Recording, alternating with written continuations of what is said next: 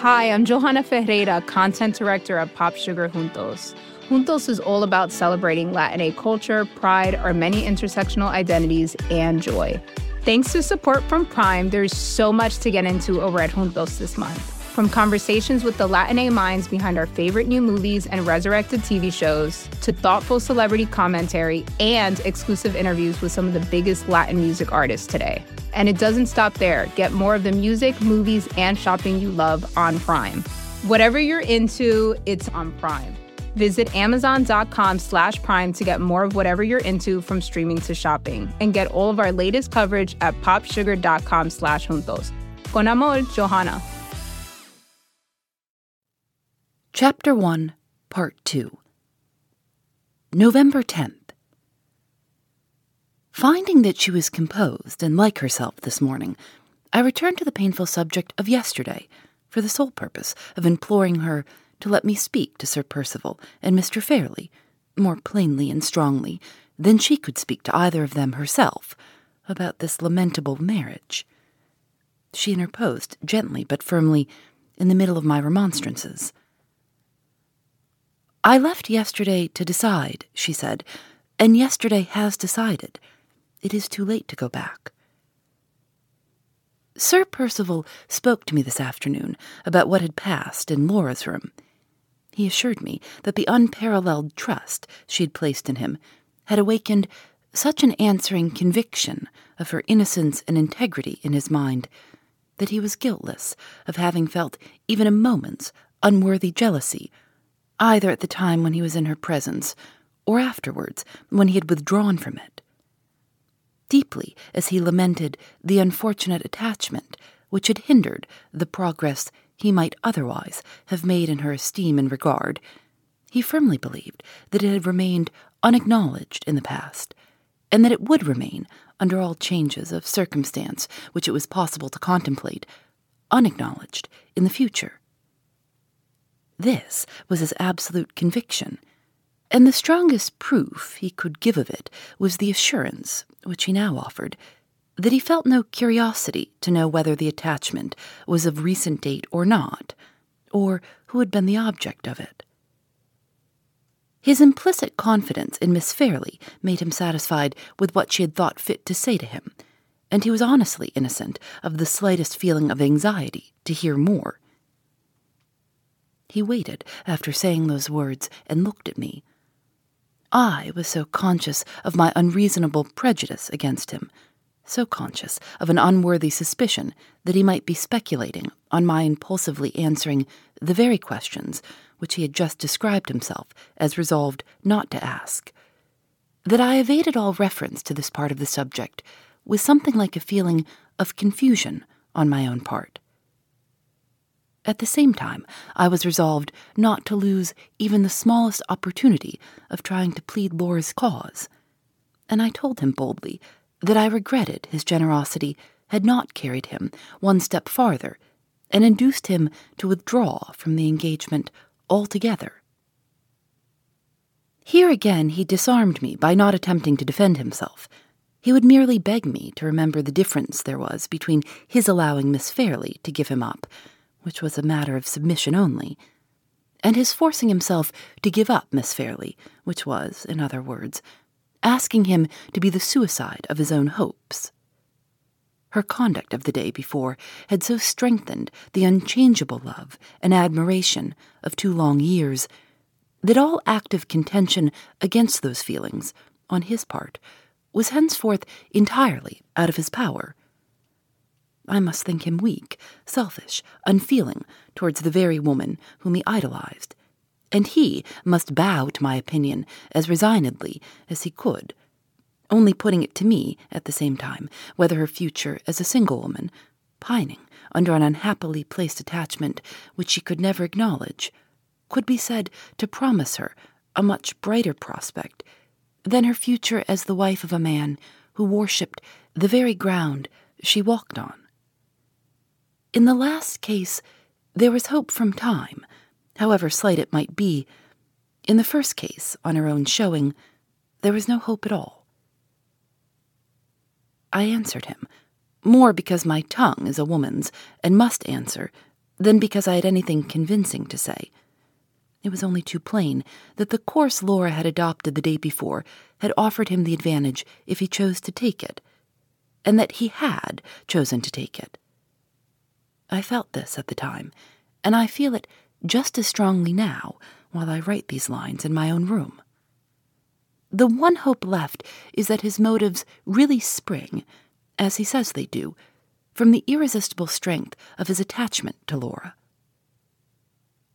Before I close my diary for tonight, I must record that I wrote today in poor Hartright's interest to two of my mother's old friends in London, both men of influence and position. If they can do anything for him, I am quite sure they will. Except Laura, I never was more anxious about anyone than I now am about Walter. All that has happened since he has left has only increased my strong regard and sympathy for him. I hope I am doing right in trying to help him to employment abroad. I hope, most earnestly and anxiously, that it will end well. November 11th. Sir Percival had an interview with Mr. Fairley, and I was sent for to join them. I found Mr. Fairley greatly relieved at the prospect of the family worry, as he was pleased to describe his niece's marriage, being settled at last. So far, I did not feel called on to say anything to him about my own opinion, but when he proceeded, in his most aggravatingly languid manner, to suggest that the time for the marriage had better be settled next, in accordance with Sir Percival's wishes, I enjoyed the satisfaction of assailing Mr. Fairley's nerves with as strong a protest against hurrying Laura's decision as I could put into words. Sir Percival immediately assured me that he felt the force of my objection and begged me to believe that the proposal had not been made in consequence of any interference on his part. Mr. Fairley leaned back in his chair, closed his eyes, said we both of us did honor to human nature, and then repeated his suggestion as coolly as if neither Sir Percival nor I had said a word in opposition to it. It ended in my flatly declining to mention the subject to Laura, unless she first approached it of her own accord. I left the room at once after making that declaration. Sir Percival looked seriously embarrassed and distressed. Mr. Fairley stretched out his lazy legs on his velvet footstool and said, "Dear Marian, how I envy you, your robust nervous system. Don't bang the door." On going to Laura's room, I found that she had asked for me, and that Mrs. Vesey had informed her that I was with Mr. Fairley. She inquired at once what I had been wanted for, and I told her all that had passed, without attempting to conceal the vexation and annoyance that I really felt. Her answer surprised and distressed me inexpressibly. It was the very last reply that I should have expected her to make. "My uncle is right," she said. "I have caused trouble and anxiety enough to you, and to all about me. Let me cause no more, Marian. Let Sir Percival decide." I remonstrated warmly, but nothing that I could say moved her. "I am held to my engagement," she replied. "I have broken with my old life. The evil day will not come the less surely because I put it off. No, Marian. Once again, my uncle is right. I have caused trouble enough and anxiety enough, and I will cause no more." She used to be pliability itself, but she was now inflexibly passive in her own resignation, I might almost say in her despair. Dearly as I love her, I should have been less pained if she had been violently agitated. It was so shockingly unlike her natural character to see her as cold and insensible as I saw her now. November 12th. Sir Percival put some questions to me at breakfast about Laura, which left me no choice but to tell him what she had said. While we were talking, she herself came down and joined us. She was just as unnaturally composed in Sir Percival's presence as she had been in mine. When breakfast was over, he had an opportunity of saying a few words to her privately, in a recess of one of the windows. They were not more than 2 or 3 minutes together, and on their separating, she left the room with Mrs. Vesey, while Sir Percival came to me. He said he had entreated her to favour him by maintaining her privilege of fixing the time for the marriage at her own will and pleasure. In reply, she had merely expressed her acknowledgments, and had desired him to mention what his wishes were to Miss Halcombe. I have no patience to write more. In this instance, as in every other, Sir Percival has carried his point with the utmost possible credit to himself, in spite of everything that I can say or do.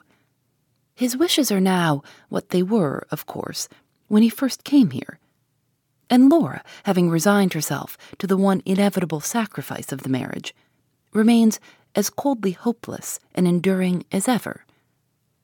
In parting with the little occupations and relics that reminded her of Hartright, she seems to have parted with all her tenderness and all her impressibility.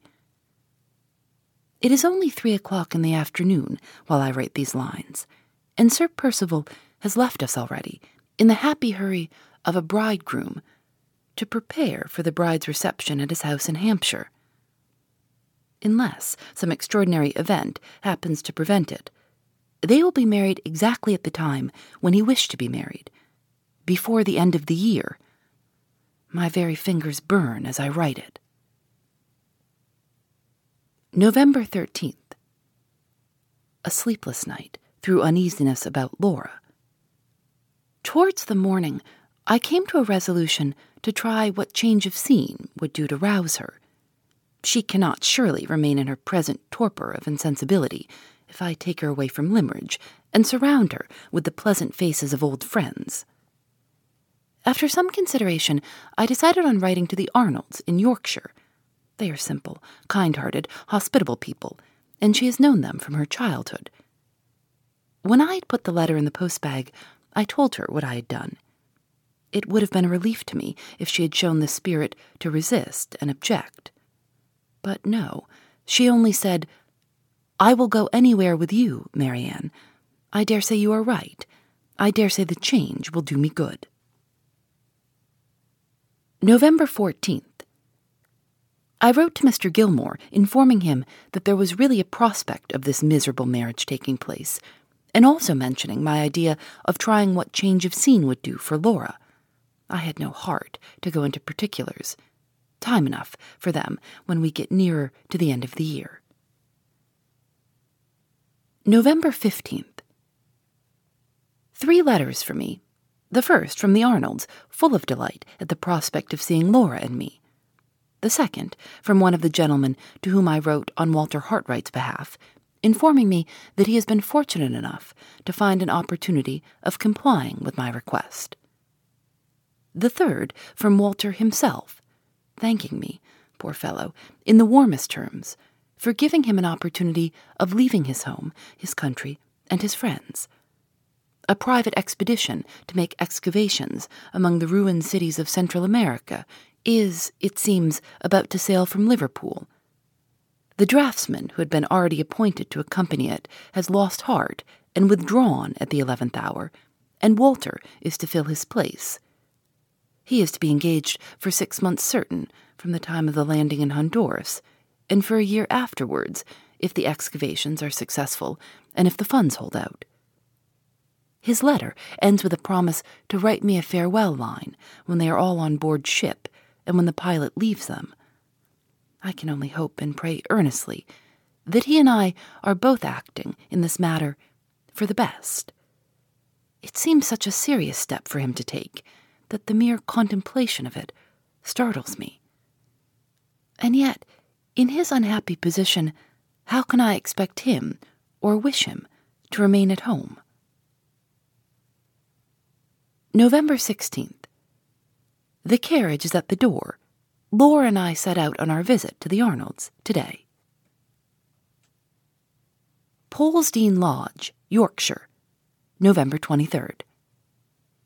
A week in these new scenes and among these kind-hearted people has done her some good, though not so much as I hoped. I have resolved to prolong our stay for another week at least.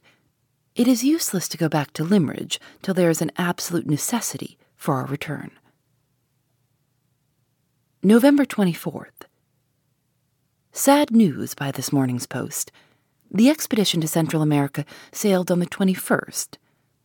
We have parted with a true man. We have lost a faithful friend. Walter Hartwright has left England. November 25th.